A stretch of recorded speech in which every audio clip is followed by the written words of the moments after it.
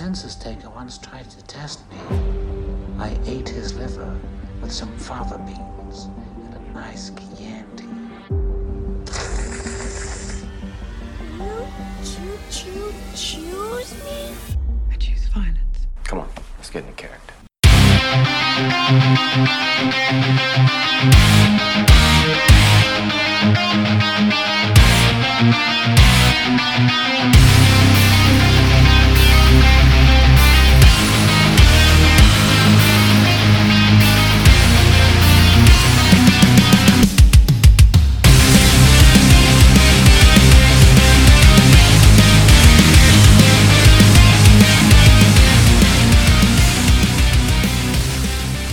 Welcome to episode 288 of the Throwdown Thursday podcast. I'm your host, Patrick Rahal, but you can call me Patsy the Angry Nerd. We are here in the Pat Cave of Magenta Manor, broadcasting in front of no audience because it's just us. Well, the cat. The cat's here. She counts. Yeah, she's sitting on the chair where Ashes sits and is taking up most of it, and Ashes had the audacity to sit at the edge of the chair, and the cat yelled at her.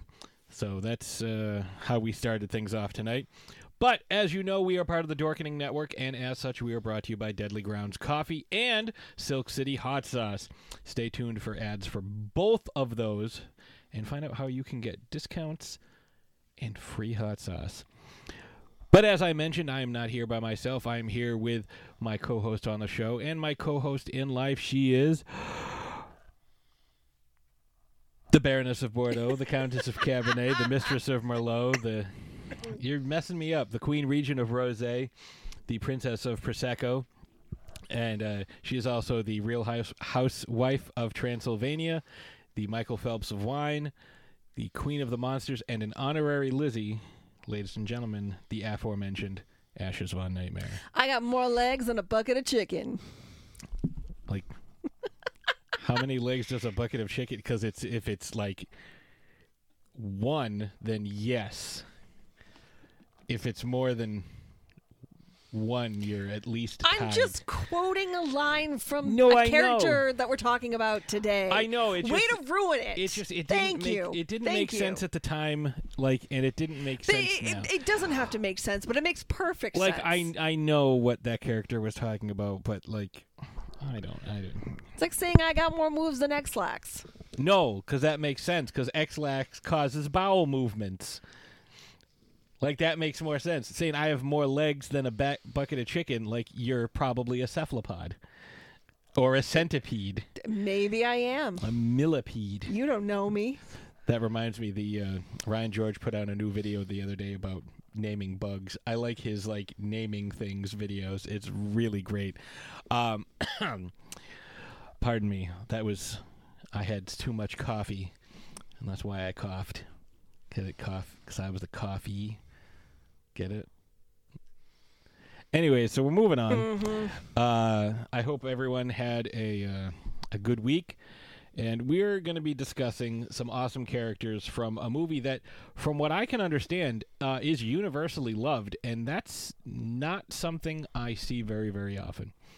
But before we do that, Ashes, I know you have some stuff for our yet unnamed character segment. Characters in the news. Yeah. Working title. Yeah. That's yet. So, we haven't been around for a couple of weeks, so a lot has happened.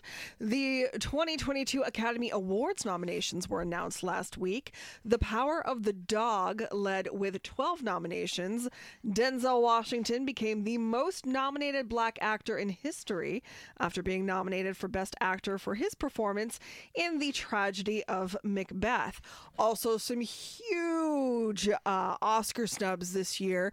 One in particular being Lady Gaga for her performance as Patrizia Reggiani in House of Gucci. Huge snub because she was nominated for all of these other awards too. So it'll be interesting to see what happens. Before you move on from the Oscar stuff, I want to say that 3 films that were shot in Massachusetts are up for awards. Don't Look Up, Coda, and free guy. And I have friends whom I have worked with and are currently working with who have worked on all 3 films. So hell yeah for the Massachusetts film industry. That's fucking great. I have friends who have worked on Academy Award nominated films, hopefully Academy Award winning films. So that's super rad. That is great. It is great. Like that's local filming. Like you don't have to go to Georgia or California or New York. You can film right here in Massachusetts. You get Ryan Reynolds, you get Leo DiCaprio, Meryl Streep. Like it's awesome. And Coda, the actor from Coda, whose name is completely slipping my mind right now, is the first deaf actor to be nominated for an Oscar. That's incorrect. Who am I thinking? Well, because Marlee Matlin, I believe, won an Oscar. Was it for a leading role? Maybe it's for a leading role. I'm unsure, but I believe it's definitely not first deaf actor because I'm pretty sure Marlee Matlin, that is her name, won an Academy Award. Hold on, I'm looking that up right now. She was also in Coda. Oh, how about that? Troy Kotsur.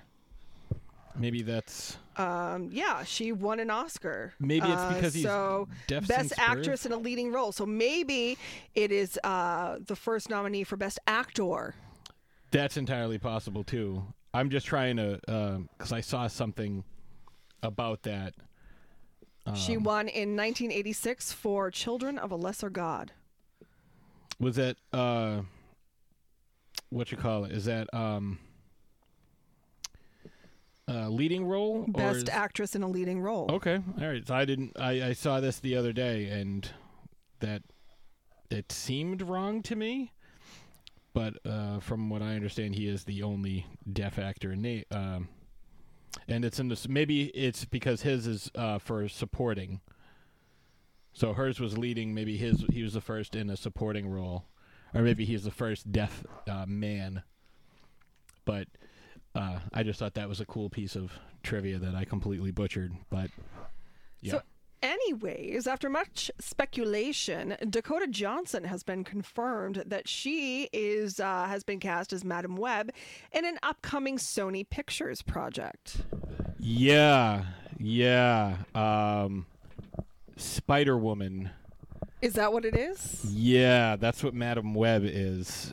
She's part of like the Spider-Verse. Like it's a long, complicated thing. She needs her own episode, but yeah, that's a project that I believe is also filming in Massachusetts.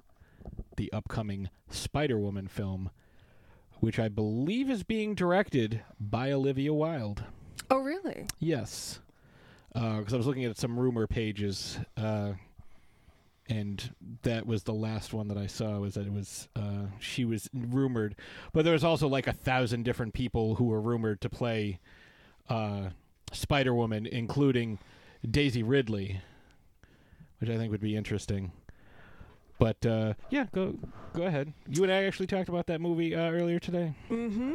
The new trailer for Lightyear, the Buzz Lightyear film by Disney and Pixar, featuring the voice of Chris Evans as Buzz Lightyear, dropped last Tuesday. In the action-packed trailer, Buzz fights a massive robot and other foes when he and his colleagues get marooned on a planet. Viewers are also introduced to his adorable and hilarious robot cat named Socks. The film is set to debut this June. And speaking of trailers, we got to see some fantastic trailers during the Super Bowl this past weekend. Oh, good gravy. Including the Multiverse of Madness, a more kind of thorough, intensive trailer that gives you a little bit more information as to... I mean, here's the thing. Well, combined with that, the TV spot with the YouTube spot, because there was some stuff that wasn't in each. Oh, really? Yes. Like Zombie Wanda. Yeah, so, I mean, I didn't need to see a trailer for me to be like, I want to see that, especially with the way that they have been setting things up thus far in the cinematic universe and with the television series and stuff. But yeah, that looks amazing, and I cannot wait to see it. We also saw a different trailer than what was released for the Moon Knight series coming out soon. Yep, new Moon Knight. Oh, and that looks awesome. We saw a trailer for the new Jurassic Park film coming out this summer. Yeah, you were in the other room, and I was like, "Hey, dinosaurs!" And you like came running in. I like dinosaurs. Yeah, but I know. That's why I apparently- yelled, "Hey, dinosaurs!" So apparently this trailer dropped prior to the Super Bowl. Apparently it happened a couple of days before. I hadn't seen it yet, so that was my first viewing of the trailer. It's really nice to see the original, 3 characters come back, and I think that's going to make this film a lot more interesting than the previous one. Yeah. I mean, granted, we did. The last get, one was the worst I was gonna one in say, the like, entire we did series. Get Dr. Malcolm briefly. Yeah, 30 seconds Sort of of, him. kind of. You know what I mean? And that was their whole thing with the last one. It's like, oh, he's back. He's back. Jeff Goldblum's in this, and like he was in it for like a hot minute. Now, granted, it's Jeff Goldblum, so it was a very hot I was gonna say, minute. it was literally a hot minute. But yeah, it was okay. I'm it was looking a forward- movie that I watched. I'm looking forward to that Moon Knight show. Like, I like Oscar Isaac to begin with, so We also saw the trailer for Ryan Reynolds' new project coming out. Project Adam. Project Adam, which looks really yeah, because interesting. that's only a partial trailer. Like, there's so much more to It was, it. yeah, it was a teaser trailer. We also saw another teaser trailer for something too. Well, and why am I it was a blanking? Netflix thing. It was Netflix just like, hey, this is what we have coming up, and Project Adam was actually something I had seen earlier in the day, and I was like, oh, that's so great. Oh, we also got the teaser trailer for Jordan Peele's new project. Nope. Yep. I will. Yep. Yes. Yep. Yep to nope. Yep to nope. Yep. And big news coming out of the nerddom over the past week. Hulu announced that it is reviving Futurama for 20 episodes. I'm super pumped.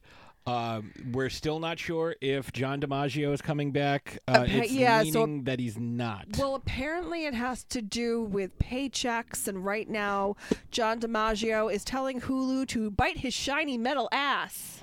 Yeah, like and the cat just agreed.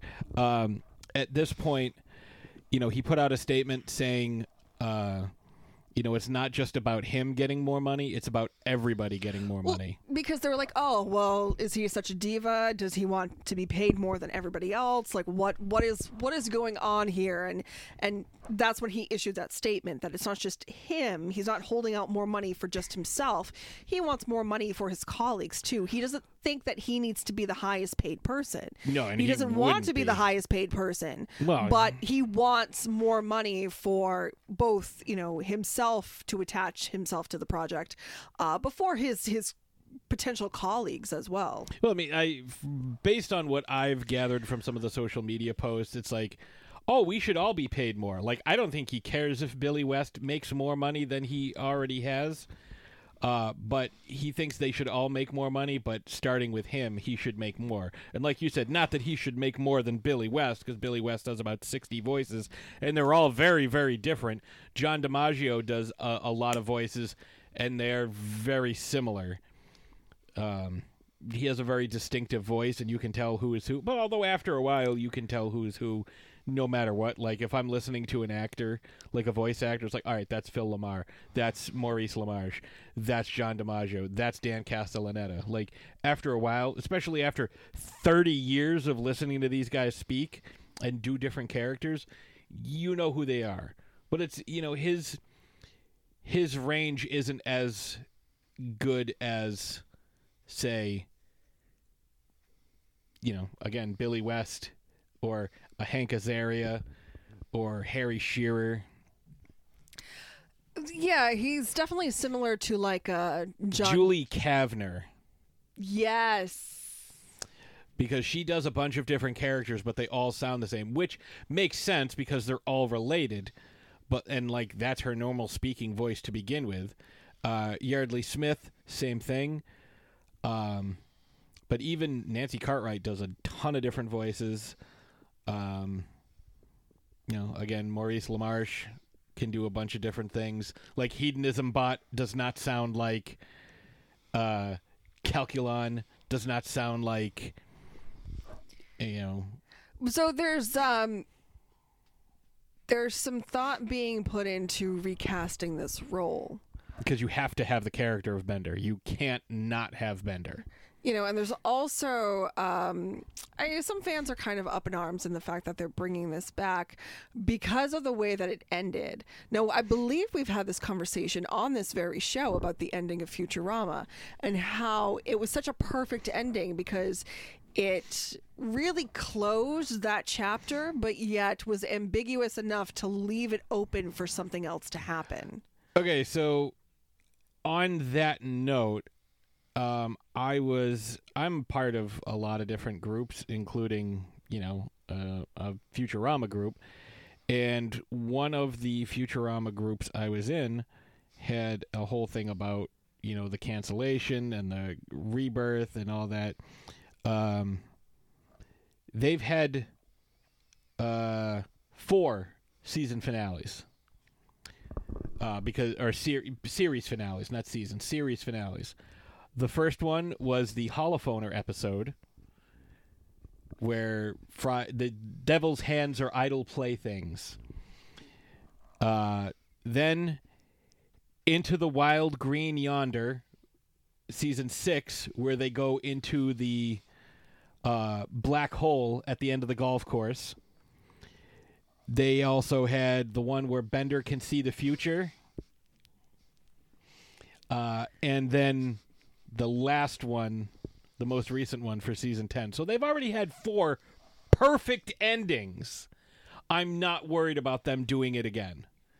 I'm not worried that they're like, oh no, maybe we might mess this up.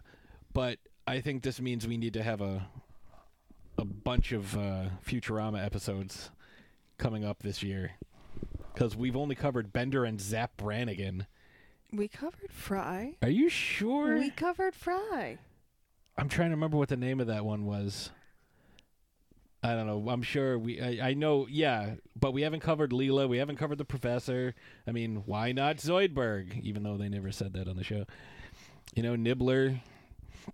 So there's a lot of things. There's somebody actually posted up the timeline of Futurama and like when it was canceled and like how it came back and but it was I don't have that one. Just the fact that they've already had 4 perfect series finales because they've been canceled and revived so many times. So what else you got? That's it. That's all I got. That's it for this week. Okay. Yeah, I mean it's a lot. It is a lot, between the Super Bowl trailers and we also have the Batman coming out in a couple of weeks, March 4th. So we've got that to look forward to. Yeah, there's a lot of stuff coming to the movie theaters and to streaming and all that. So, but yeah, you have a getting into character question for us this evening? I always have a getting into character question for us. So today we were talking about the characters from the film To Wong Foo, Thanks for Everything, Julie Newmar. And it kind of got me thinking a little bit about the films that made us. I know that's a TV shows or whatever, but just go with me here. The films that made us, the films that really had an impact on your personality during your formative years and kind of helped you become, helped mold you, helped you become the person that you are today. Now, I'm not talking about your favorite film. I mean, maybe it is your favorite film. Maybe it's a film that you saw that sparked an interest in something. Maybe it was a film of a certain genre that's sparked your love of that genre. Maybe it's a horror film and all of a sudden you realize you love horror.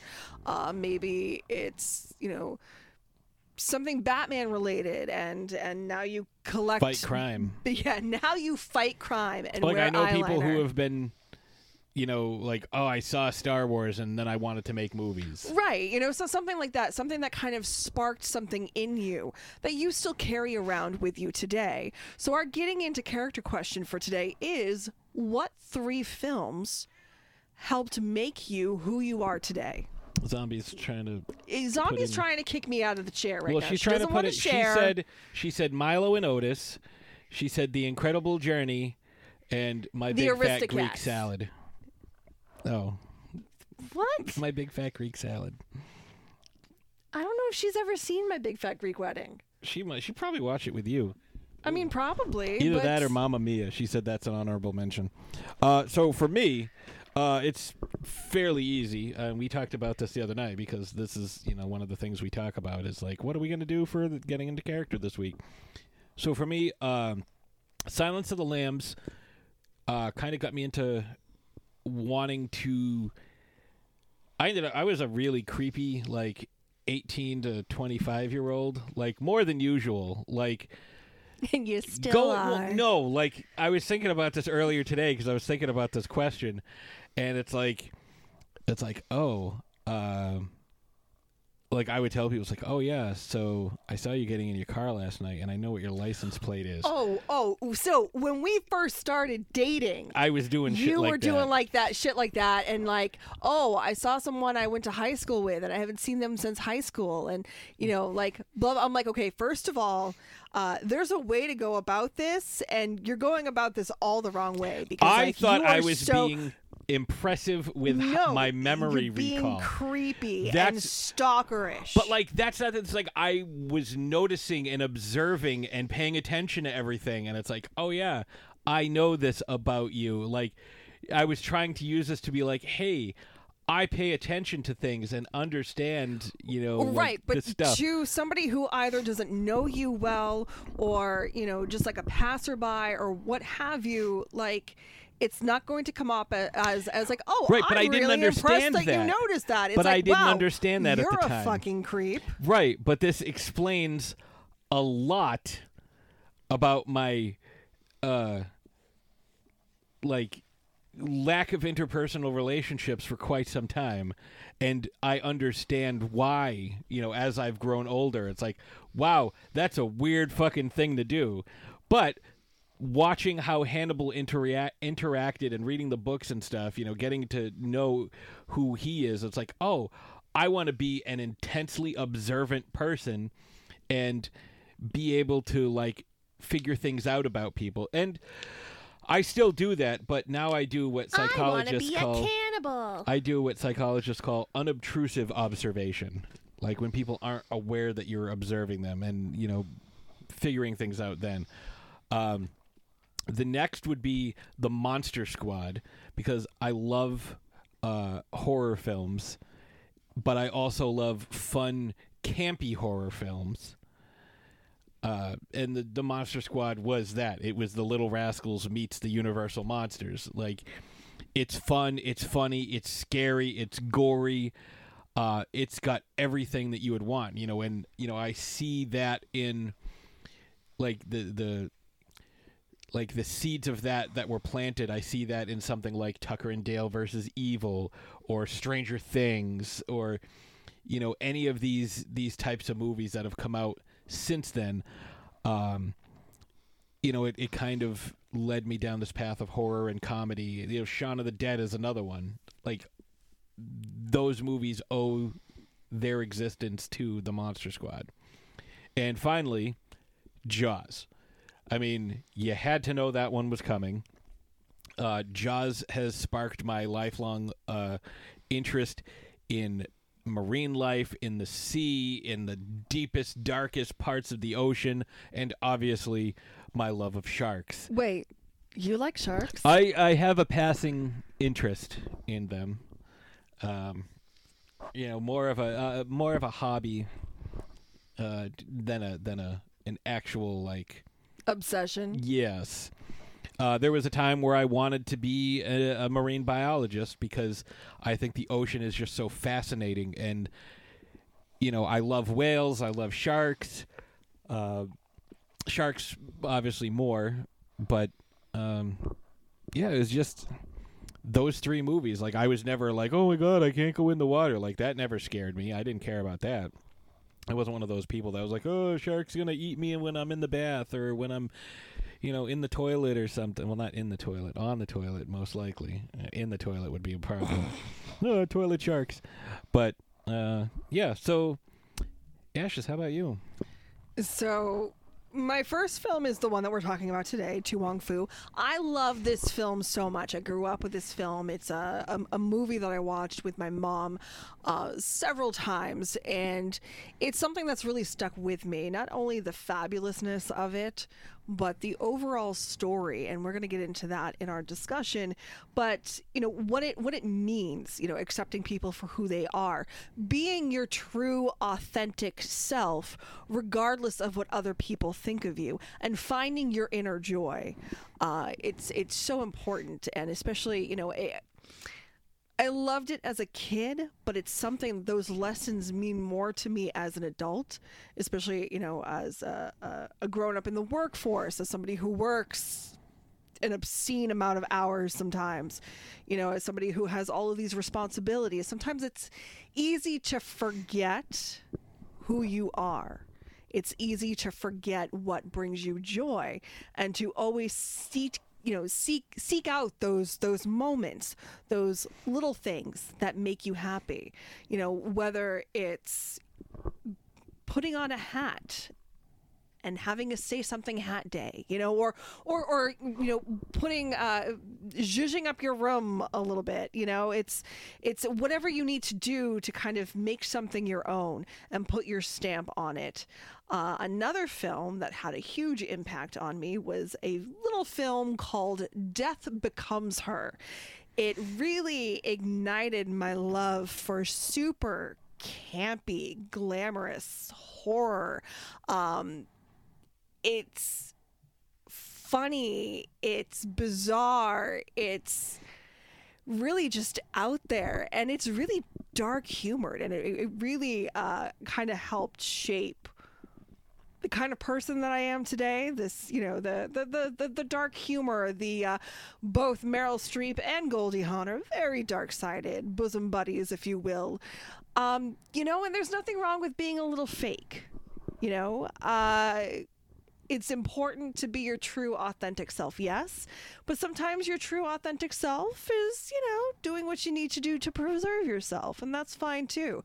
And I just really love that film. Again, there's a glamour to it that's just it's pretty. It's really pretty. And, in the end, these 2 old broads end up together. And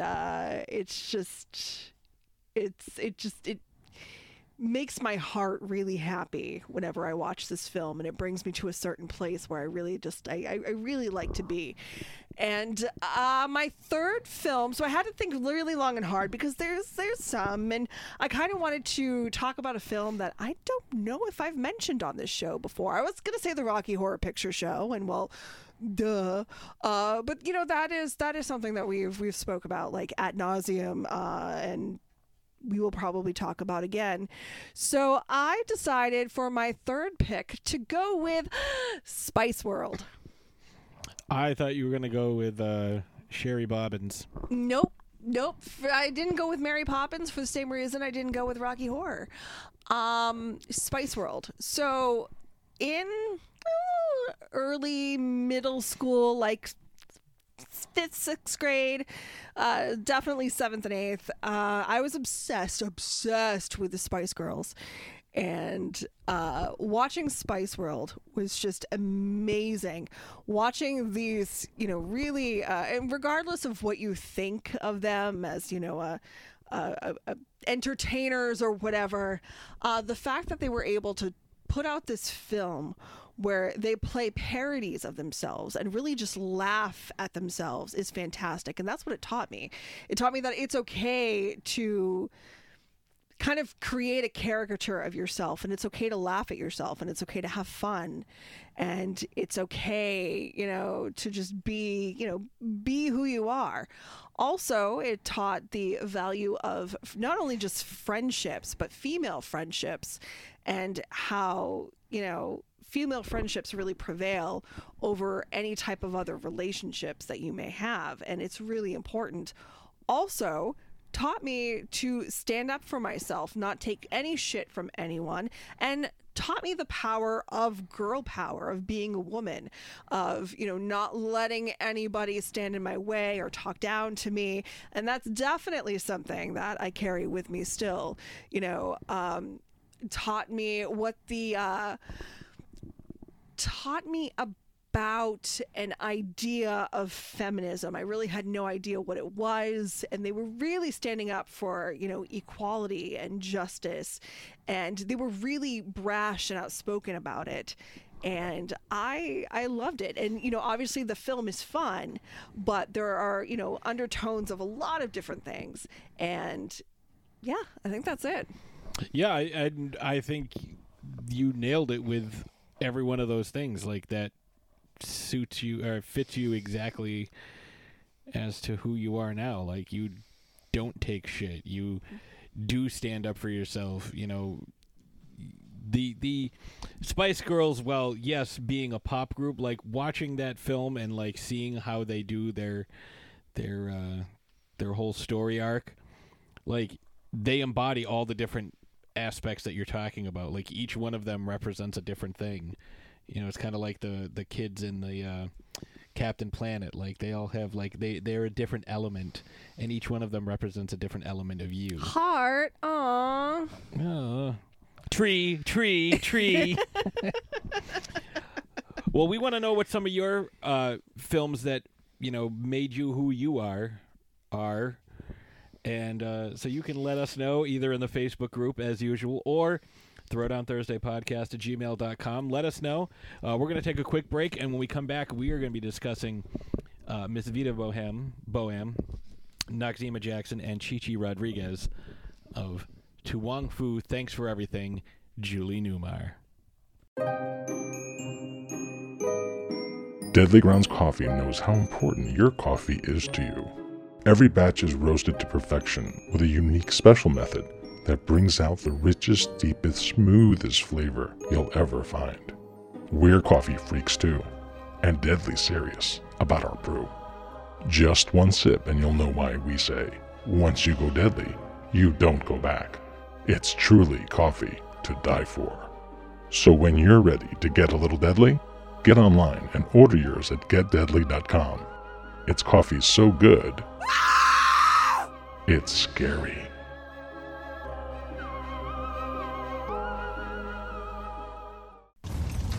Greetings, Spice fans! Silk City Hot Sauce is now sponsoring the Dorkening Podcast Network.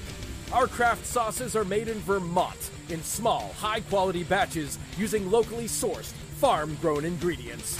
Silk City Hot Sauce comes in a variety of heat strengths and killer flavors like Jezebel, Erotic Fever, Mango Madness, and Good Morning Jonestown. And don't forget our newest creation, Hot Syrup. Make no mistake, Spice fans, this is the queen of sweet heat. There's new and unique flavors coming out all the time. Best of all, right now, listeners of the Dorkening Podcast Network can go to SilkCityHotSauce.com and use coupon code DORK. Not only will you get 20% off your order, we'll also throw in a free bottle of hot sauce. That's SilkCityHotSauce.com. Coupon code DORK. Wesley Snipes, he's been a killer and a commando. Patrick Swayze, he's been a heartthrob and a hero. But these tough guys are about to face the most physically challenging roles of their careers. Let's give it to him, girls. Meet Vida Bohème. Enchanté. Why are you crying? Maybe she just found out Menudo broke up. Miss Noxeema Jackson. Jesse's daughter. And their protege, Chi-Chi Rodriguez. I'm the Latino Marilyn Monroe. I got more legs than a bucket of chicken. They were headed for Hollywood. Think of it as Easy Rider in dresses. On a sacred mission. Let's take this message from Miss Newmar with us across the land. Going on right here, a celebration. The last of the year. So bring your... But along the way, they had an unexpected stop. You know what you career girls want? Careers? Daddy, some sugar. Please, no. No. No, I can't believe Don't quote me, but I think this one is deceased. A dead white policeman? Now they're stranded in a strange land. Well, ladies, welcome to Snydersville. And you thought the Dust Bowl was over? This is the presidential suite. Must have been one of those bad presidents. You got beat up by a girl? And before they leave, Do you like my nails? they may turn this town from drab to utterly fabulous. Universal Pictures and Amblin Entertainment present How do I look? Like the Miami Sound Machine just exploded all over you. Wesley Snipes, Look, I'm sorry about the way the Civil War turns out. Patrick Swayze, I gather you like hitting ladies. Some ladies need to get hit. and John Leguizamo. I gotta go. I got cramps. To Wong Fu, thanks for everything, Julie Newmar. Turn it out! And we are back. That, of course, was the trailer for To Wong Fu. Thanks for everything, Julie Newmar. Well, the thanks for everything has a exclamation point. You're just I'm emphasizing Yes. the punctuation. I'm being emphatic. I am putting the emphasis on the proper syllables. And obviously that was the trailer, because that's what we tend to do. We play the trailer before we come in. Now, if you are not familiar with this film, How dare you? it's streaming free on It's free Tubi. on Tubi. with Do yourself a ads. favor. Download the Tubi app. It is free, meaning no monies. No money's out of your pocket. And yes, you do have to sit through some ads, but There's it's only not like 4 or terrible. 5 ad It's- breaks, and they're like 2 minutes each. Yeah. Enough time to get up, refill your libations, grab yourself a snack, maybe Mm-hmm. go to the bathroom. It's perfect. So yes, if you have not seen this film, do yourself a favor and watch it. Yes, and then and- thank me. And so, if you're not familiar with it, here is the plot synopsis.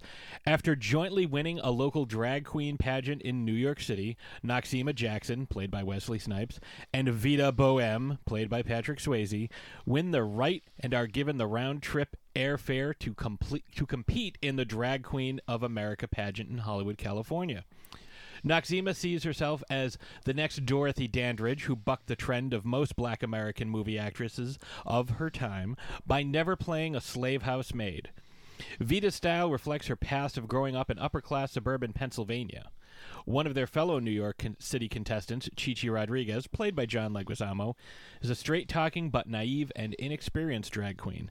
Seeing that Chi-Chi needs some drag queen confidence, despite her bravado, Vita and a reluctant Noxeema decide to cash in their plane tickets and buy an older model Cadillac convertible and drive to Hollywood with Chi-Chi.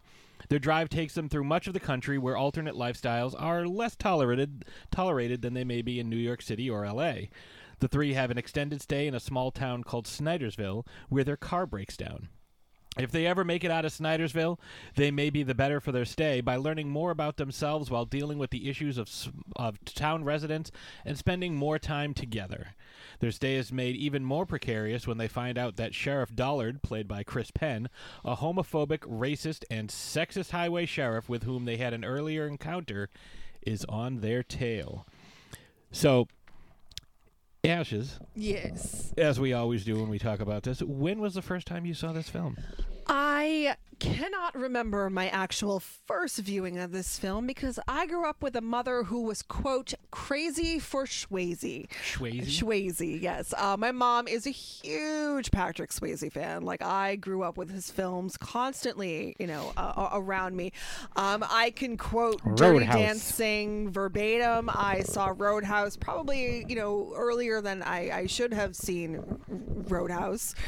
And this film, this film holds a special place in my heart for multiple reasons, and really facilitated my love for not only the art of drag, but just glamour and fabulousness overall, and the need to express oneself through how they dress and how they accessorize, and having this air of confidence about you that's not necessarily cockiness, but just you being so sure of yourself.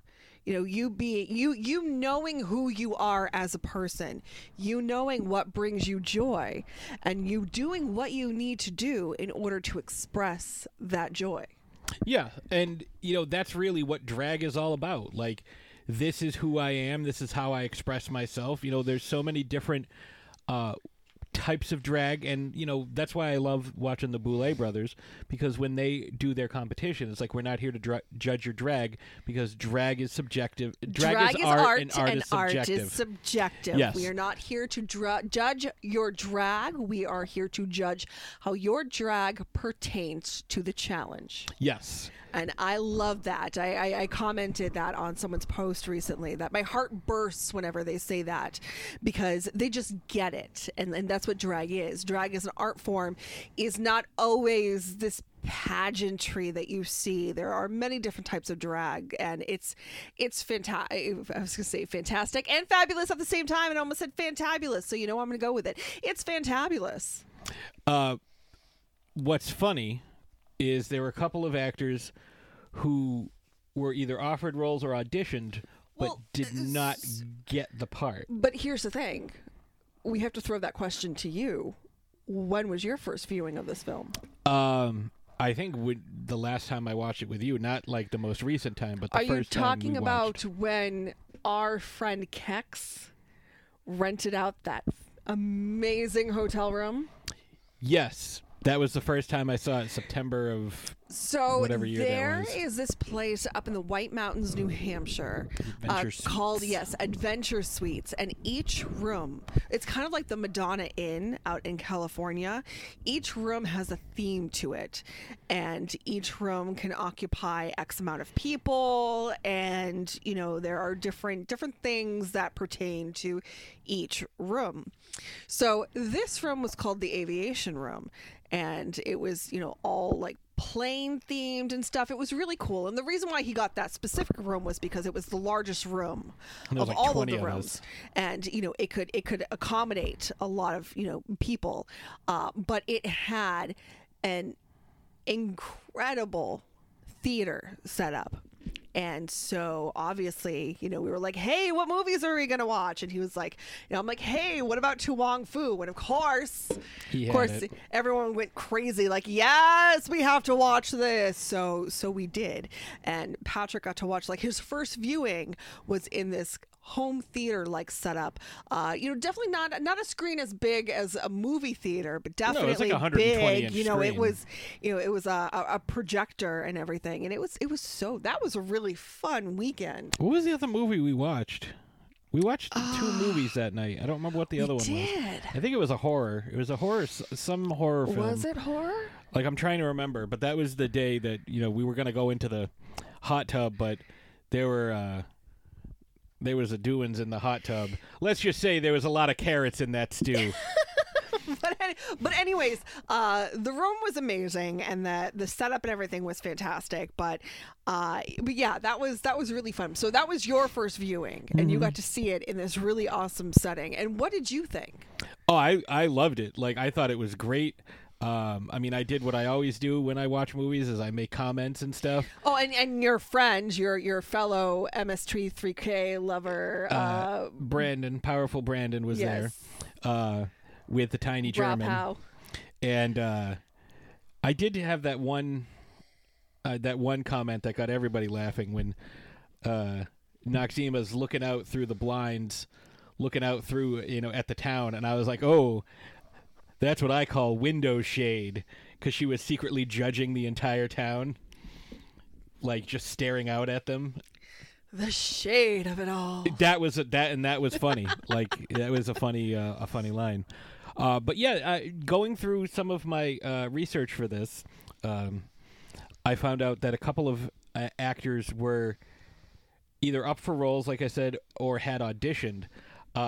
We nearly had Viggo Mortensen as Vita Bohème, which I think would have been very interesting. What were you going to say? Oh, I was gonna say, yeah. So early on in the casting, Wesley Snipes and John Leguizamo both immediately said yes, and they really wanted these parts.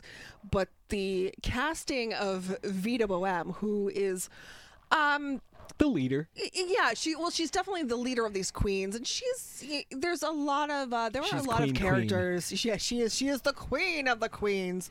There are several characters who have a story arc in this film, so it's difficult to say that she is the main character, but she is definitely a character that gets a lot of screen time, and she is an important part of the story arcs of other characters.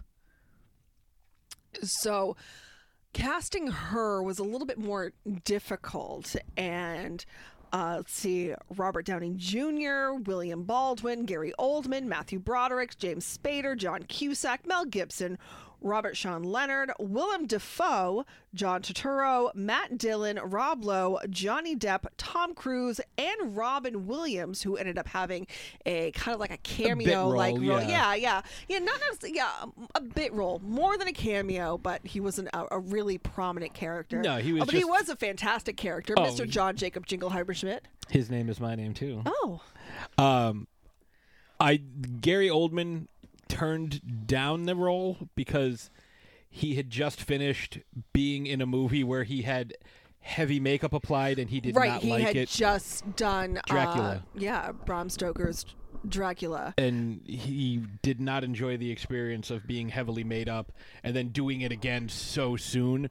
So he's like, nah. But I mean, this is another one of those films where it's like, I can't imagine anyone else. Like, we saw Johnny Depp do this role in Pirates of the Caribbean 5 times. Well, it wasn't necessarily this role, but well, I mean, that wasn't this role. That was him playing what's his face, Keith Richards. Yes, right. But I imagine he would have brought many of the similar flamboyant mannerisms to this role as well. So what happened during the audition process was Patrick Swayze showed up and did a 30-minute-ish monologue of his life growing up and how he was bullied constantly because he was a dancer. Patrick's like some people don't realize this, but Patrick Swayze is a classically trained ballet dancer. I would never have known that from putting Baby in the corner. Well, I mean, but he also takes on all of like Roadhouse. Like, he's also known for his very machismo tough guy roles. Yeah. Roles. And yes, he dances in Dirty Dancing, but several people dance in Dirty Dancing who don't necessarily have that background. But obviously, you can tell he does because of his posture and positioning and whatnot. But anyways, we're not talking about Dirty Dancing. We're talking about this movie. But he led with that, and it really harkens to Vita's backstory. There are some similarities there.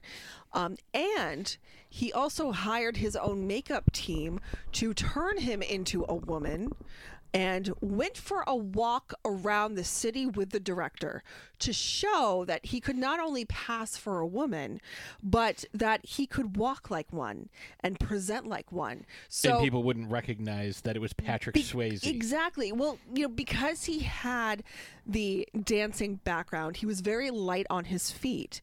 And apparently, in an interview, he said that he had been teaching women how to walk in heels for a long time, as in ballet, doing point and stuff like that, constantly being on your toes. But he himself had never worn heels, especially for that extent of time. So, it was a learning experience, but he wanted this role so bad. And in the interview that I was watching, a couple of different interviews, I believe it was part of the press junket that he was doing for To Wong Foo, the way that he spoke about this role, the way that Vita almost became a part of him, and who he drew inspiration from. So like his mother, his aunts, the women he grew up with who were constantly in his life, but also like Holly Golightly from Breakfast at Tiffany's, these other classic women who carry themselves in such a manner, because, Vita is very well put together. and she is very well spoken. Now, and to be completely honest with you, Patrick Swayze as a person was also very well spoken. So obviously, he threw a little bit of himself in there too, but he was able to draw from all of these different inspirations and create this character that is just so iconic. And I really don't see anybody else playing that character. No, and it would be incredibly same with Wesley Snipes as Noxzema, or John Leguizamo as Chi-Chi. One of my favorite things researching this, because the thing that kind of spurs part of the resolution of the film is when they're pulled over by Chris Penn's Sheriff Dollard. Not Dullard, it's a misprint. And he slides his hand up Patrick Swayze's dress only to get a surprise. Now, his look of shock, Chris Penn's look of shock, was genuine, because to prepare for that scene, Patrick Swayze put a corn cob in his pants, or down the front of his underwear. So Chris Penn, doing his best to be as creepy as possible, reaching for what he thought was simply Patrick Swayze's penis, ended up with a handful of corn instead. And so he was genuinely shocked. Corn? I don't remember eating corn. Corn? I thought I was going to have a handful of dick.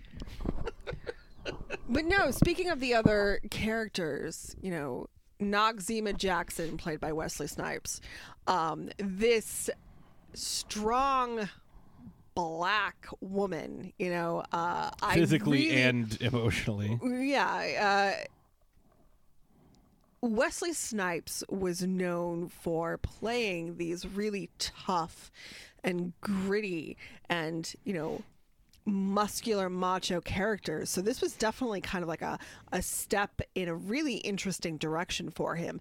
And I feel like he, out of all of them, had the most to lose, so to speak. He really put a lot of himself on the line when taking this role, because and they all did, but him especially, as a black man in Hollywood. Yes, especially because he was known for, at the time, I think, White Men Can't Jump, Passenger 57. Those are all movies that came out around that time. So he was. Oh, wasn't Blade already out then too? No, Blade came out in '99. Oh, okay. But Major League is another one. So those are the movies that came out around this time. So this was definitely a break in what he was used to. Chi-Chi Rodriguez, when I first heard that name, the first thing I thought of was the golfer. If you've ever seen him, Chi-Chi would, when he would sink a putt, he would swing his putter around like he was slaying a dragon. Apparently, there was not a lawsuit, but a settlement that was reached between Universal and him, because he said that being linked to a gay character who dresses in drag had harmed his reputation. It's that has nothing to do. This is a fictional human being who just happens to have the same name as you. It has nothing. If it was Chi-Chi Gonzalez or, I don't know, Rosita Rodriguez, there wouldn't have been an issue. I feel like they were just kind of going for a solid Latin sounding name. Well, Chi-Chi is also the slang term for breast in Spanish. Yes. So I thought that was kind of funny, but it was, it's a little upsetting. I want to know, I don't know, because I didn't see this. Did you find who named these characters? No, because I couldn't. I couldn't find any information on that. I think they were just drag queen sounding names. Yes, to give you an idea of if you are unfamiliar with drag, although we've talked about it many, many, many times, some of the names of the actual drag queens who were a part of the drag community that were in this film. Coco Peru, Hedda Lettuce. Hedda Lady Lettuce, Bunny. okay? Candace Kane, Candy Kane, like Hedda Lettuce, like what a great fucking name. Like I love that drag queen names are so very often puns. The best name in this film Alaska Thunderfuck 5000 isn't in this film. is in a cameo role, shown briefly, slightly more than briefly, but only for a few minutes. But boy, does she have some star power. It is RuPaul as Rachel Tensions. And is that okay? I did not realize that was RuPaul's name. Now that makes sense because considering what she was wearing. RuPaul, 90s RuPaul. So back when RuPaul did her own hair and makeup, back before contour was a thing, RuPaul descending from the ceiling on this swing in this sparkly sequined Confederate flag gown, signature blonde bouffant, coming down, this gorgeous blonde black goddess named Rachel Tensions. Like it's just so poetic to me. I love that so much. And whenever anybody is like, oh, the Confederate flag, I'm like, there's only one time where the Confederate flag is appropriate, and it's in that scene, because a black drag queen wearing a bedazzled Confederate flag 90s dress is just so perfect and speaks volumes. I just learned right this second that was RuPaul's name in this film, because I never understood why RuPaul wore that dress. Yes, her name is Rachel Tensions. I didn't realize that, and now that makes so much sense why she would wear that dress. So the main crux of the story is they have this pageant, and both Vita and Noxzema win, but Chi-Chi thought that she was going to win, and she's very upset. Why is this Latin boy in drag crying?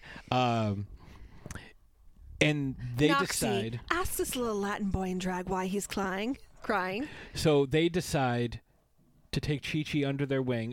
Noxzema is not nearly as enthusiastic about this as But it's Vita because Vita has this thing about her, and you learn a little more about her backstory later on, but Vita likes to be happy, and she likes everyone around her to be happy. She believes that everyone deserves happiness, and she believes that good people especially deserve happiness. And she, once upon a time, took a young drag queen, mixed Noxzema Jackson, under her wing and turned her into the drag queen that we see in this film. Yes. And Vita believes in paying it forward, and Vita believes that it is her purpose to help people become the best possible versions of themselves. And so she wants to take Chi-Chi under her wing and do for Chi-Chi what she did for Noxzema. And she believes that Noxzema should also do the same, take Chi-Chi under her wing, because, Vita did that for her. They refer to themselves as Auntie Vita and Auntie Noxie. It's the right thing to do. And as they travel, they're trying to impress upon Chi-Chi to be more than just a boy in a dress. Because right now she is not a drag queen. She is a drag princess, and she'll take that. But she's not a drag queen. There are four steps towards to queenliness. True queenliness. So you want to do step one? What's step one? Step one. God grant the serenity to accept being a boy in a dress, the courage to change with the fashions, and the wisdom to know the difference. Step two, ignore adversity. Step 3, generosity, putting someone else's needs before your own. Abide by the rules of love. And 4, Larger than life is just the right size. That might be our, I think that's the episode title. I think so too. And they didn't lay these out in front of her. Oh, no, she had to learn them.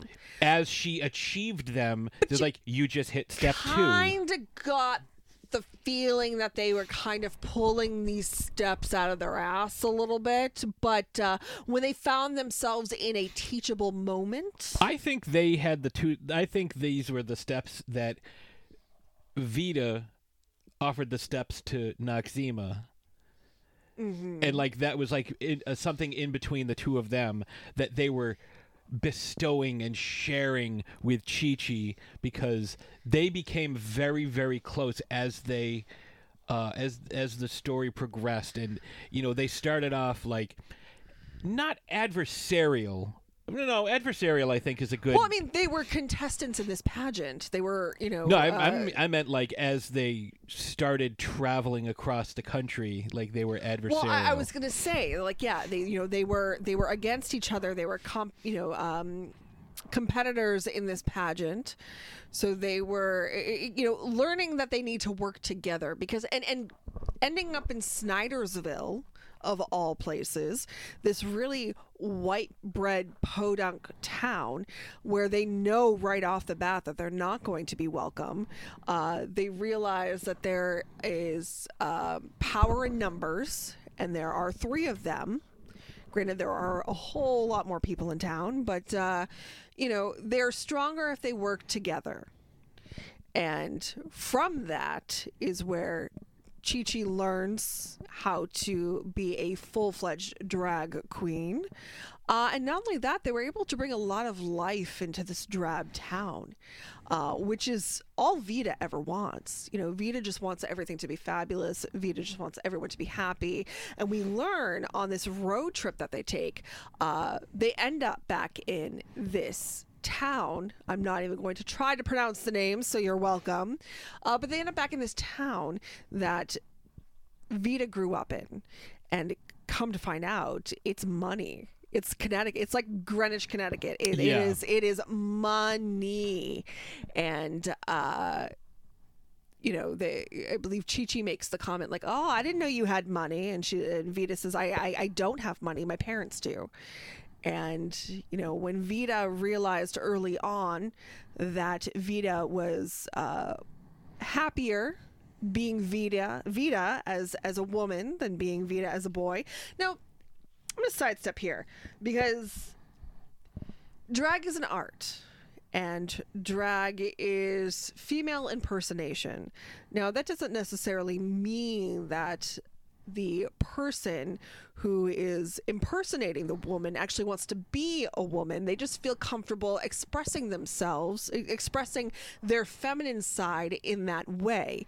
They also like taking everything off and being a boy, but they like having that option of expressing themselves in that way, and they feel like that makes them a complete person. So Vita as a boy was, okay being a boy, but Vita being able to express herself and her femininity in that way, and realizing who she was as a person, and realizing that she is, multiple genders in one. What does Noxzema say? A drag queen is someone who is, so fabulous and so fashion forward that it is more than one gender. It has to encompass 2 genders.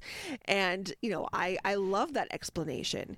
And we see that, and we see who we can assume is Vita's mother step outside the door and make eye contact with Vita, and Vita smiles and waves and attempts to make some sort of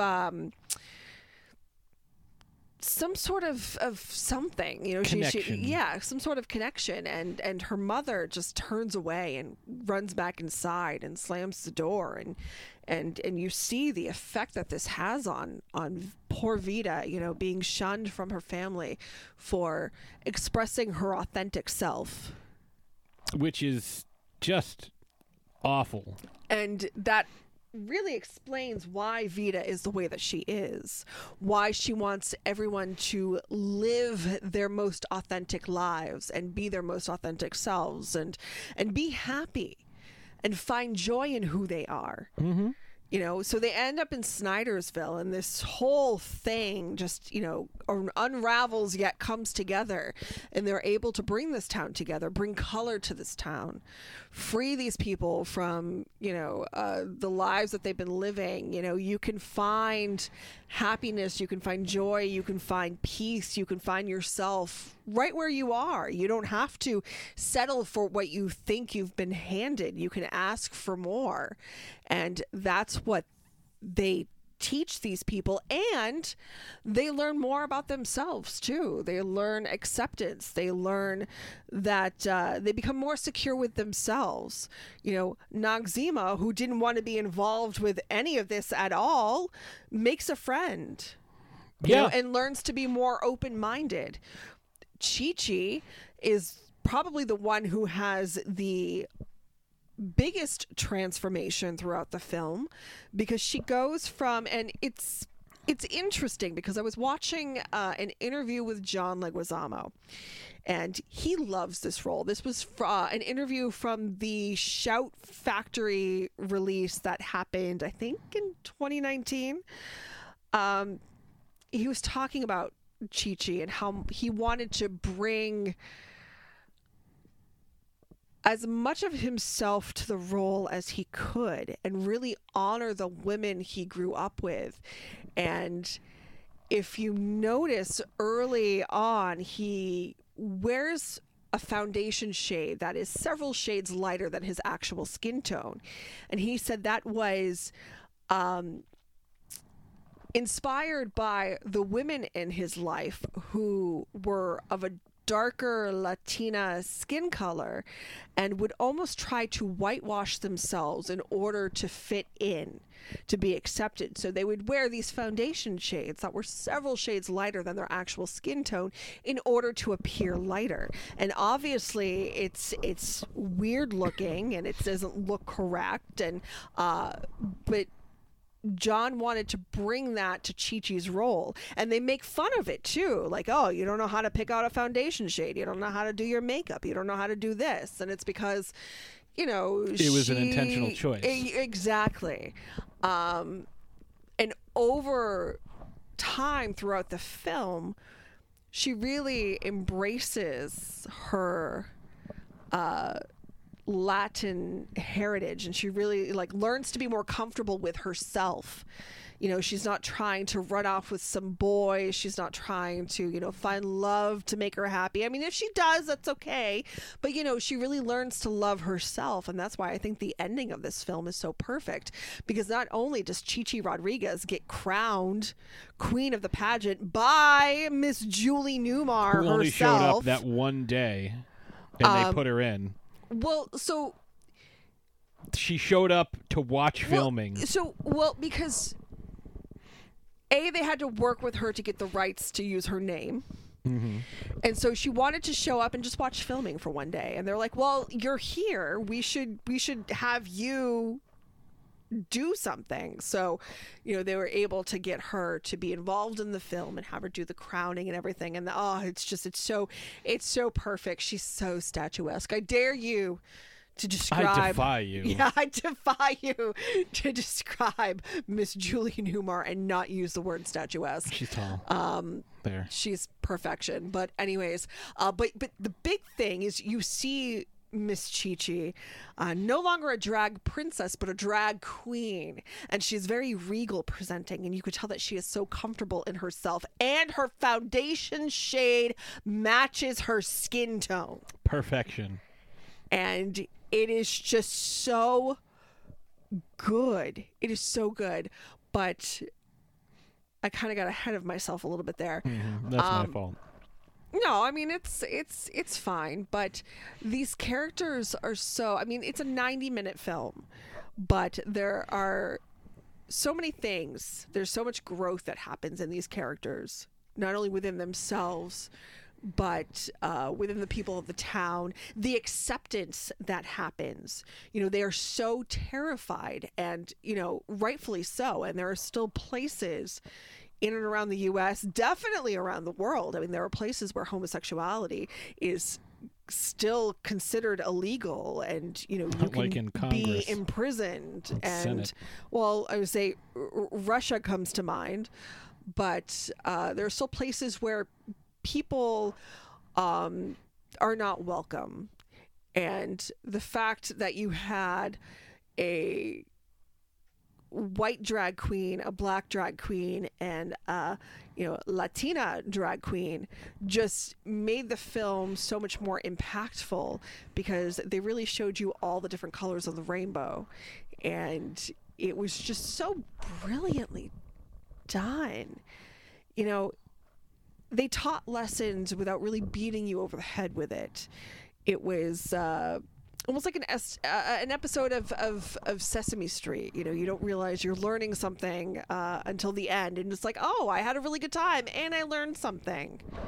My only gripe with this, and I think it makes sense though, the fact that they used a lot of the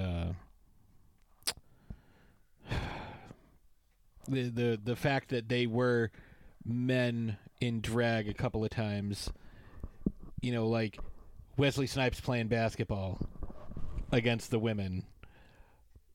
Like that, I mean, it wasn't overt, but like they definitely used that a couple of times, like, but as a last resort almost, you know what I mean? Like, nobody was like, oh, I can't believe they did that, because it totally took me out of the character. Yeah, but it was in that scene though. I mean, they stopped at this hotel because they were in the middle of their road trip. They needed a place to sleep for the night. They were terrified to stop because they thought they were going to be clocked. And now that's a real thing. That's a real thing that happens. If you've watched the show Pose that was on for 3 seasons, and won a few awards, they should have won more, but anyways, it involved a lot of trans people and drag queens and whatnot. And the big thing was that they didn't want to be clocked. They were trying to pass as a woman or pass as the gender that they were presenting as. And, they were terrified of being clocked as the opposite gender because they knew they would be treated differently, or worse, killed. Yeah, and they, which is why, like, seeing Noxzema, like, just go out and utterly dominate, like, all of a sudden, I think that scene inspired Juwanna Mann, to be honest with you, 100%. But I mean, like, it's so here's the thing. I mean, Wesley Snipes was in White Men Can't Jump, so I think it was a nod to that and that whole scenario where they went into this hotel, and it was a very nice, expensive, ritzy hotel. So they really didn't think that they were going to be welcomed. And this concierge sees them and is like, "Oh, hey, if I had known, welcome. If I had known met you you were outside. here, I would have met you outside." And come to find out, there is this women's basketball tournament happening in that area, and the ladies were staying there, so they just assumed that these larger, more muscular women were part of this women's basketball team. And there was, obviously a few laughs and stuff like that, but in reality, they were probably really relieved because they didn't have to worry about nobody clocked them. Nobody was like, "Hey, you're a man in a dress."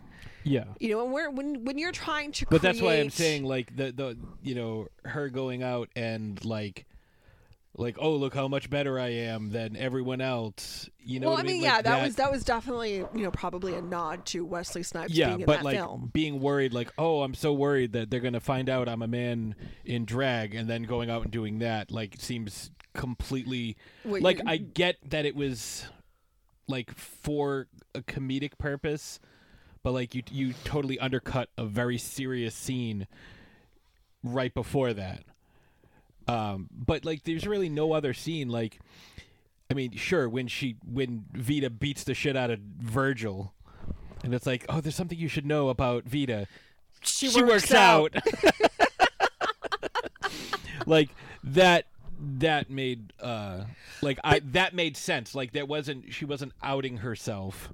No, but she does attempt to come clean at the end to Carol Ann, played by Stockard Channing. The Adam's apple.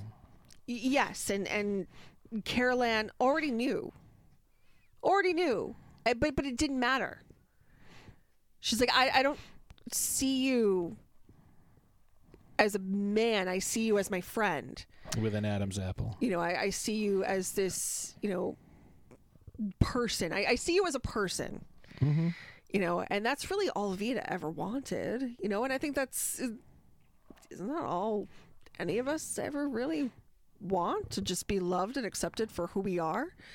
And something tells me that a lot of people in town knew who these ladies actually were, and they didn't care, because these ladies took an actual interest in the town and wanting to help the ladies of the town express themselves differently, and the men. Yeah. I mean, because it turned out everybody really liked them, and they had like their Spartacus moment.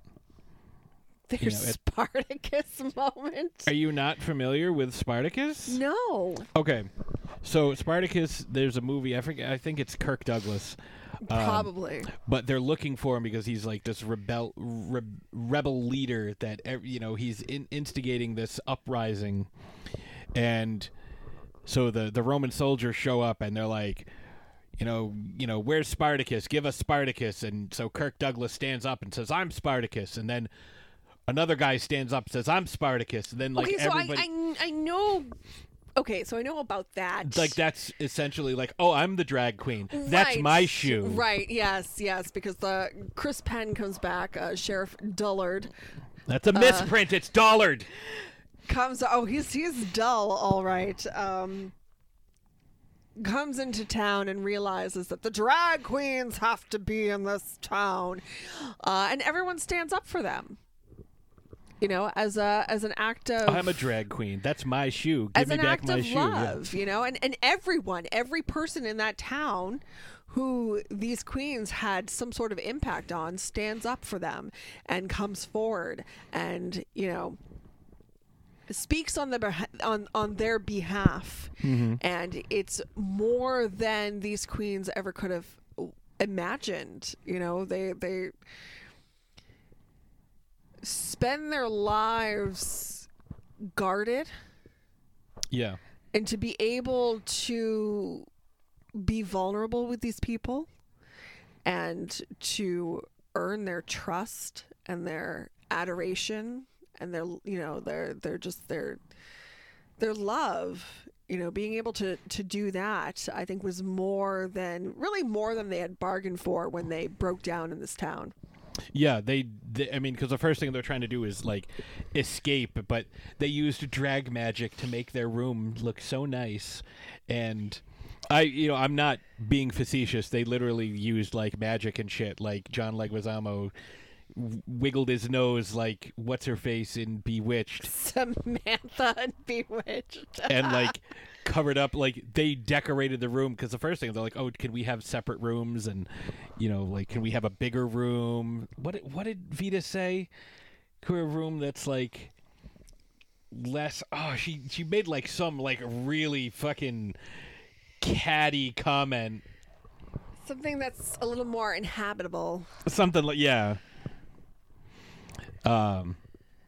it was. But that's the thing, they all, like I said earlier, they all learned something, and Vita learned not to judge people, not to be so quick to just assume. And same with Noxzema too.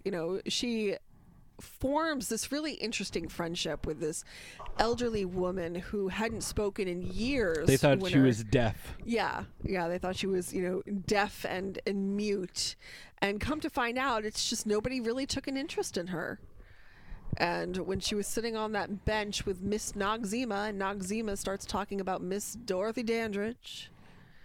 Mm-hmm. And, it just It sparks something in her. Right. She has this love for, she used Classic to... Well, she used to own the theater. Her and her husband owned the theater, and then her husband ran off on her, and she hadn't spoken since. Yep. Out of sadness.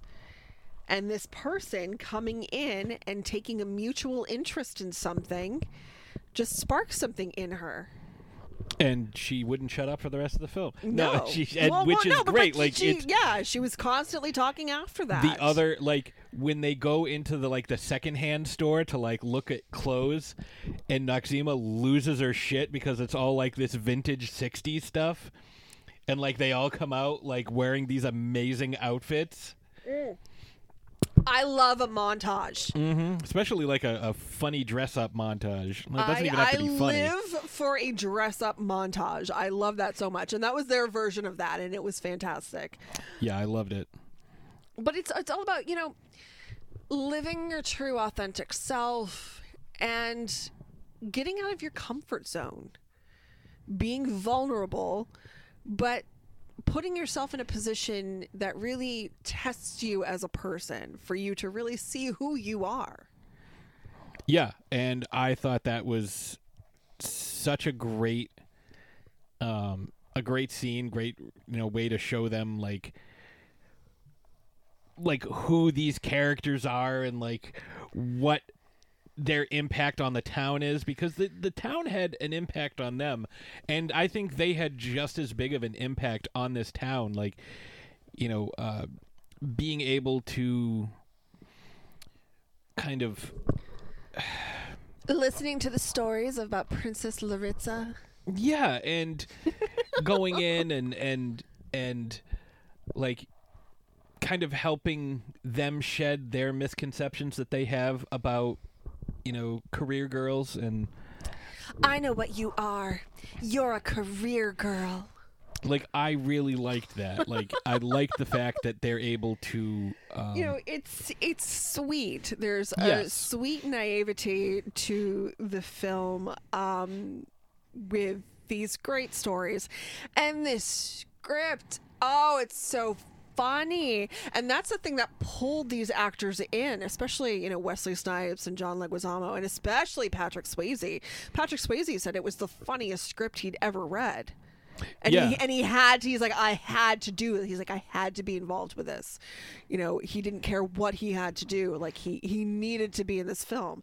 And something that was kind of controversial, but one of the things that I love about this is the fact that they cast 3 straight actors, 3 straight men to play these roles, to play these gay men dressed as drag queens, who dressed as queens for the entirety of the film, to the point where these actors burned their corsets and all their shapewear and everything after, because, here's the thing. The average drag queen is only in drag for maybe 4 to 6 hours a night. They get in drag for their gig. They do their gig. They de-drag. Doing this film... Untuck. Yes, they untuck. See, I know the terms. Doing this film, these actors had to be in drag for upwards of 12 hours a day. I will say they're lucky they didn't have to tuck. Because you described to me what tucking is. Who's to say they didn't tuck? Well, based on how they dressed, they didn't have to. Vita Boheme was always wearing long flowy dresses. I'm just saying, who's to say they didn't tuck? Chi-Chi in those little shorty shorts. Maybe Chi-Chi did, but if you don't have to do that, I can't imagine a scenario when it was you know what? I don't have to tuck myself up into myself, but I'm gonna. But I think this film was really progressive, in my opinion, involving these actors known for these roles, and they really enjoyed playing these roles too. And the accolades that they received, this film was oh God, what's the word that I'm looking for? Received. It was received very well. I guess that's I'll put it that way. You know, and a lot of people, I mean, granted, yes, it did receive a lot of flack as well, and some people were very judgmental for, you know, towards these men playing these roles. Like, how could Wesley Snipes do that? He's such a macho man. But that's the point. That's the point. And it started a conversation, and it's a conversation that we are still having because we're not quite there yet. The most recent season of Drag Race that's currently happening now has its first straight male drag queen on it. And this person is receiving a lot of... what's the name? Maddie Morphosis. Maddie Morphosis. Maddie Morphosis is a 27-year-old male from, I think, Arkansas. He wears dad caps and kind of looks like, you know, I don't know, your brother, you know, but then he gets into drag and he does his own makeup and he gets into the shapewear and he tucks and he gets into his costumes. And I think he brings a much needed perspective to the world of drag. He said in an episode of Untucked, which is kind of like the behind the scenes episodes that air where you kind of get a little more of the drama behind the scenes. He said in an episode of Untucked that we're taught that there are so many different ways to be gay. There are so many different ways to live outside of the binary, but there's only one way to be straight. And he disagrees with that, and that's why he's doing what he does, because he loves it. You know, when asked what got you into drag, he was like, well, I grew up with films like To Wong Fu, and I've always had a slightly more feminine side, but, you know, I don't identify as female. You know, he's like, I'm definitely male. I definitely like women. You know, I'm definitely straight, but, you know, there's always been a part of me that's been a little softer, and transforming into Maddie Morphosis helps him really embrace that softer side. You know, another the great softer name, by the way. the softer side of Sears, so to speak. But, and it kind of contributes to this conversation that we're currently having about straight men, femininity, and mental health. And just the other day, I saw a post from a friend of ours almost calling out the bias against men and mental health. How it's perceived as weak, and how it's... how there's still this, you know... stigma. Yeah, there's this stigma. I mean, there's still this stigma around mental health, period. But there's definitely this stigma around men and mental health. And men showing any sign of weakness or vulnerability. Like, there were several of those that I know which one you're talking about, and I don't want to call out the person. No. Who did it. It's you know. But there were a couple other posts that I saw similar. It's like, you know, something like, I'm having a mental breakdown, I'm not doing really well, but nobody gives a shit because I'm not a girl. Another one of, you know, people talk about, you know, wanting to do more for men's mental health, but, you know, when Will Smith broke down about this, you know, he was turned into a meme. When, you know, this guy broke down about this, you know, he was turned into, like, all these different men who had very public breakdowns about certain things that were devastating, life-altering changes to them. People turn them into memes. And it's like, you say you want to do something about men's mental health, but you just make fun of everybody who has any type of mental health issue. Well, not only that, you make fun of any man, any straight man, who shows any sign of weakness. You know, any time a man is vulnerable, any time you know, I'm going to use Patrick for an example. Mr. Patsy the Angry Nerd. When he turned, I want to say it started a little bit before you turned 40. You're kind of going through this, I'm calling it your second act. Yeah. You're experimenting more. In fashion, you're taking risks. You're deciding, hey, I like this. I want to wear this. I want to do that. I don't care if I'm perceived in such a way because I want to wear this and it's going to make me happy. I want to do this and it's going to make me happy. You know, I want to experiment with this. And I think that is so fantastic. Well, it helps when you have a partner who is very open and, you know, supportive and encourages you in, you know, trying new things and trying to better yourself. I think that's a huge part of it, you know. But what I'm trying to say is we really need to get rid of that stigma to begin with. I have this theory that we're all a little bit queer. Some are more queer than others, but I don't believe that straight exists. I really don't. Because I feel like at the end of the day, there's always someone, you know, you would go gay for. And maybe it's not a physical attraction, maybe it's a mental attraction. Because that does exist. Mm-hmm. But that's my personal theory. You know, you can disagree, obviously, but I think that it is so important for people to be comfortable with themselves and find what makes them happy and be able to express themselves in a way that they're not ridiculed for it, regardless of gender. And I really long for the time where gender no longer exists.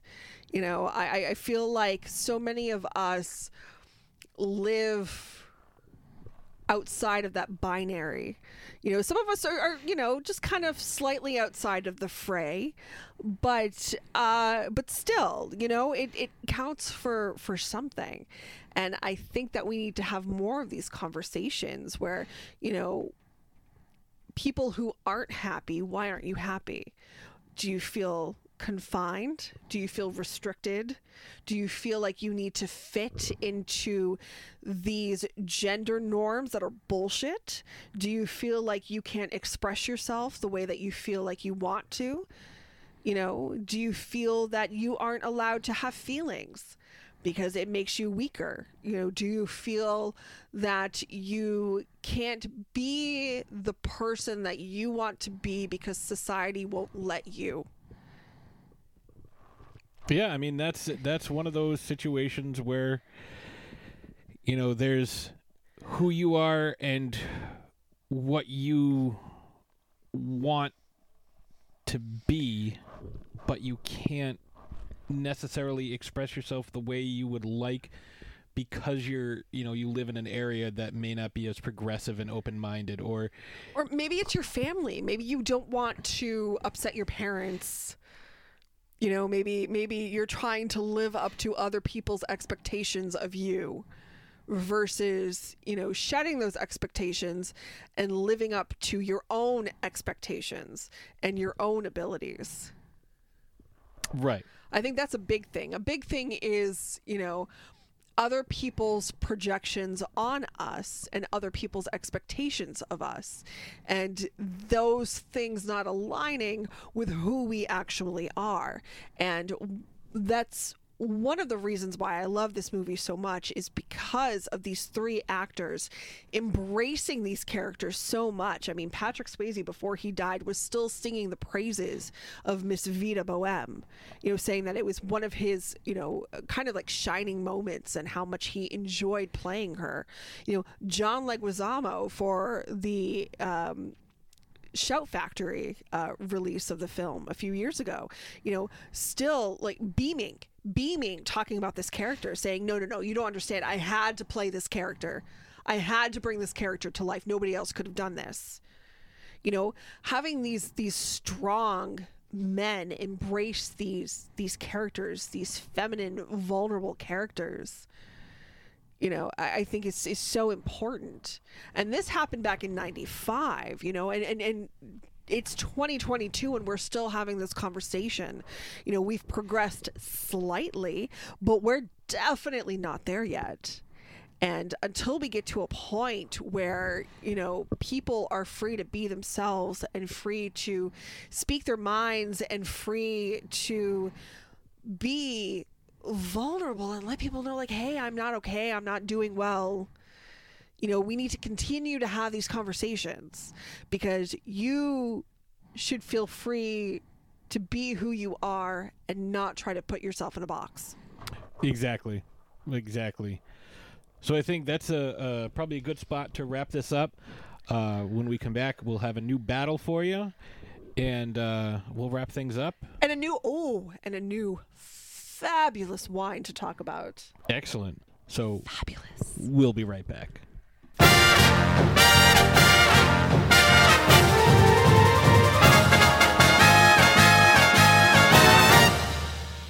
Shark Bites Podcast. It's the greatest show in history. From the Dorkening Network, hosted by a nerd who's named Patsy.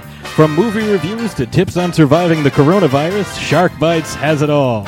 Follow us on Facebook and suggest topics at sharkbitespod@gmail.com. Available on iTunes, Stitcher, Spotify, and wherever you get your favorite podcasts.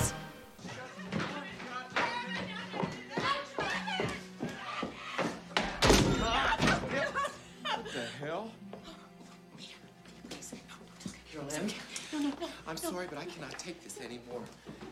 Noxie, could you take care of this, Carol Ann? Virgil and I have something we must discuss. So, Virgil, I gather you like hitting ladies.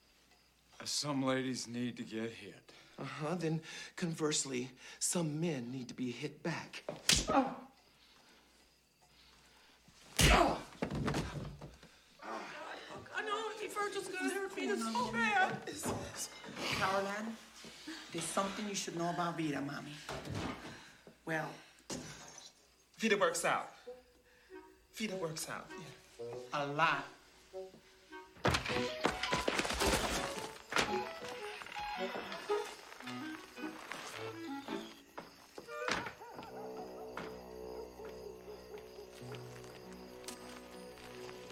And we are back. I hope you enjoyed that conversation about the characters from Tuong Fu. Thanks for everything, Julie Newmar, because we had a good time doing it. Like, the opening segment, getting into character, that was a fun segment, and talking about these characters was it was a lot of fun. And getting to rewatch the film again was a lot of fun. Like, you had started it, but I had gotten out of off.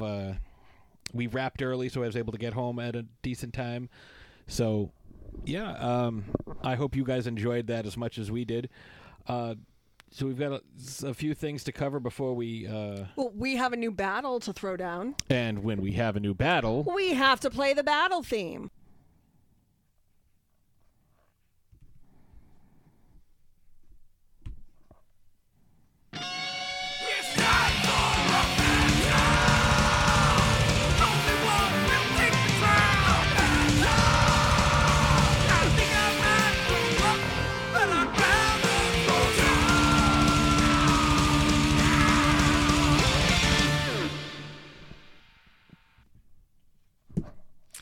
So today we are throwing down Don't Be a Drag, Just Be a Queen.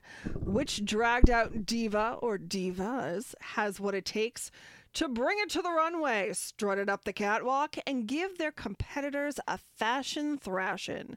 You can choose from Miss Vita Boheme, Miss Noxzema Jackson, and Miss Chichi Rodriguez from Tuong Fu, Miss Starina from the Birdcage, Mrs. Doubtfire, because, from the movie of the same name, and Miss Dorothy Michaels. That is Dustin Hoffman in Tootsie. Mm-hmm.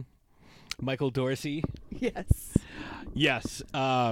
This is one that we were talking about on the way into the lab the other day, and all I knew is, like, I was like, this was just a bare bones of an idea, and you finalized it and made it great. But I was like, I don't care. You just gave me the word. You're just like fashion thrashing. I'm like, it has to happen. It has to have the term fashion thrashing. Like, that's all that matters. So it's basically a drag off. So if we're going to do that, guest referee has to be RuPaul. Oh, yes. Guest judge, RuPaul, Michelle Visage, who's the one dude? Ross Matthews. Ross Matthews. I was going to call him Roy. Carson Kressley. No. Philip Frond. Philip Frond. If you get that reference and why it's a fashion thrashing, that's you're awesome. So yeah, I already I have no idea who I'm going to pick, but this is going to be a good one this week. And you have a fancy wine you want to talk about. Oh, I have a very fancy, fabulous wine Is I it want to jammy? talk about. Well, no, not quite jammy, but it is sparkling and pretty fabulous. So what turned me on to this wine is the bottle. I know you're not supposed to judge a book by its cover, but it is perfectly okay to judge a wine by its label. And this bottle, let me tell you, I saw a picture of it, a promotional picture from, I believe it was Total Wines. I follow them on. I follow a lot of wine-ish things on Facebook. Believe it or not, I know, shocking, I know. And I saw this picture and I was like, oh my God, even if the wine sucks, I need that bottle. This bottle is me in wine form. It is a black bottle and it has pink glitter all over it. The label is a pink foil label. It is gorgeous. It is very sophisticated and fun looking. And oh my God, is it gorgeous. But anyways, I mean, just like yours truly, but the wine. So I was a little nervous about popping it open. I paid $25.99, which isn't a terrible price point. It is a Prosecco. It's from France, but because it's French, it's from France. It's from France, but because it's not made in the Champagne region of France, it is considered a Prosecco. Now, this specific Prosecco is a rosé Prosecco, which is nice. Can give you a little bit of different tasting notes than a normal Prosecco. So I picked it up and chilled it and tried it, and oh my, I may have found my favorite sparkling wine that is not champagne, because let's face it, champagne is just perfection. A little Moet and Chandon, like, yes please. But anyways, this is Bourassa's premium Cuvée Rosé. It is, the notes underneath say, mesmerizing pink for your celebrations. Same. Tasting notes, premium grape selections from top vineyards across France, produces an exotic rich pink color. This wine showcases mesmerizing raspberry and red plum aromas, progressing to plush strawberry compote and fresh ripe blackberry flavors that remain lively and persistent. It is very fruity, very dry. But here's the thing. It's very fruity, but it's not overly fruit forward. It is very dry because it is a Prosecco. It definitely still behaves as a Prosecco. So it's nice, but it has a little bit more of a sweetness to it than your average Prosecco. Definitely not as sweet as, say, like a pink Moscato or some or like a Moscato or any other like sparkling wines, and as far as that goes, but it's good. It's really good. Lightly sweet. Obviously pairs really well with desserts. Definitely, I didn't get so much of the blackberry flavor. It's definitely lighter and more like red berried, maybe even like a, reddish pink berry flavor. So you definitely get the strawberry. You definitely get the raspberry. It is really delightful. It's this gorgeous light pink color, which just perfectly complements the gorgeousness of the bottle. It's fantastic. If you're looking for something a little bit different, winter is still here, but spring is coming. I can see myself drinking a lot of this come spring.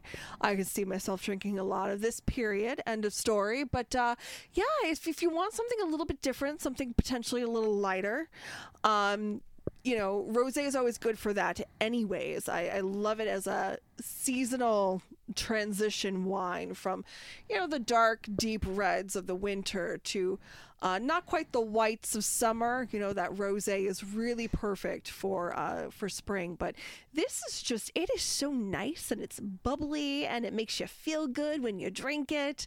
And I loved it. I really can't recommend it enough. If you follow me on social medias, I actually did a photo shoot with this bottle because the bottle is so gorgeous. So definitely, if you're interested in seeing what the bottle looks like, you can follow me if we're friends on Facebook, or I'll be posting it in the different pages. Or you can follow me at Von Nightmare Vineyards on Instagram, and you can find it there with some more information about the wine itself. And yeah, I really cannot recommend this wine enough. I was very pleasantly surprised, because I can't tell you how many times I've purchased a wine based on I like the way the bottle looks, I like the way the label is, it's very aesthetically pleasing. Hopefully it tastes good, and it's fallen a little short. Like the Halloween Prosecco that I got a couple of years ago. Yep. The bottle is still sitting in my kitchen. It's super cute,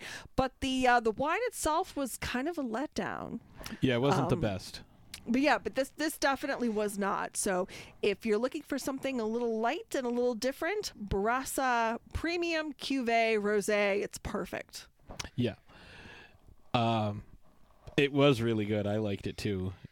But pink and sparkly, that's just something that belongs in our house. So, but we've got some great stuff coming up for you in the coming weeks. We've got probably less cat-filled episodes, but we'll see what happens with that. She's just very chatty. She's like, hey, I hear that you're recording. I have a lot to say. Yeah. Don't forget, we've also brought the sports show back. We're going to be doing that every other week. And ish, probably, but... Yeah, every other week. Yeah, well, you gave me a look, and I was like, ooh. Well, I wasn't looking at you. I'm more focused on the cat that's behind me right now. Massaging your back with her claws. Yes. But yeah, we've got a bunch of stuff coming up. A lot of characters, especially with things that are going to be dropping soon. We haven't done a character review of any Jurassic Park, folks, so we should probably do that at some point, especially with the new movie coming out. But I think with that being said, we will see you next Thursday.